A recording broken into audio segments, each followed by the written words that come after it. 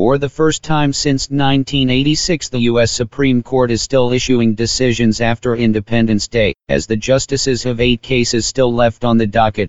By far the most anticipated rulings are on a pair of cases dealing with subpoenas for tax and business information about President Trump's family businesses.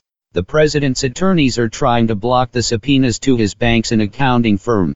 Also left are big cases about the Obama health law and contraceptive coverage, and challenges involving 2 states and the Electoral College. President Trump has decided to try something different so he can jumpstart his campaign for re-election during the coronavirus outbreak, as he will hold an outdoor rally in New Hampshire on Saturday. Being outside might make it more attractive to supporters after the president's first rally in Oklahoma had a much lower indoor turnout than expected.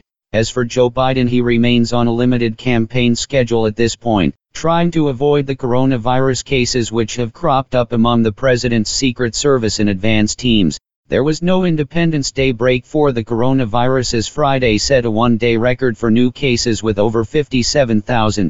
Even with 5 states not reporting any data this weekend, Saturday had over 51,000 cases, while Sunday was almost 43,000 new cases.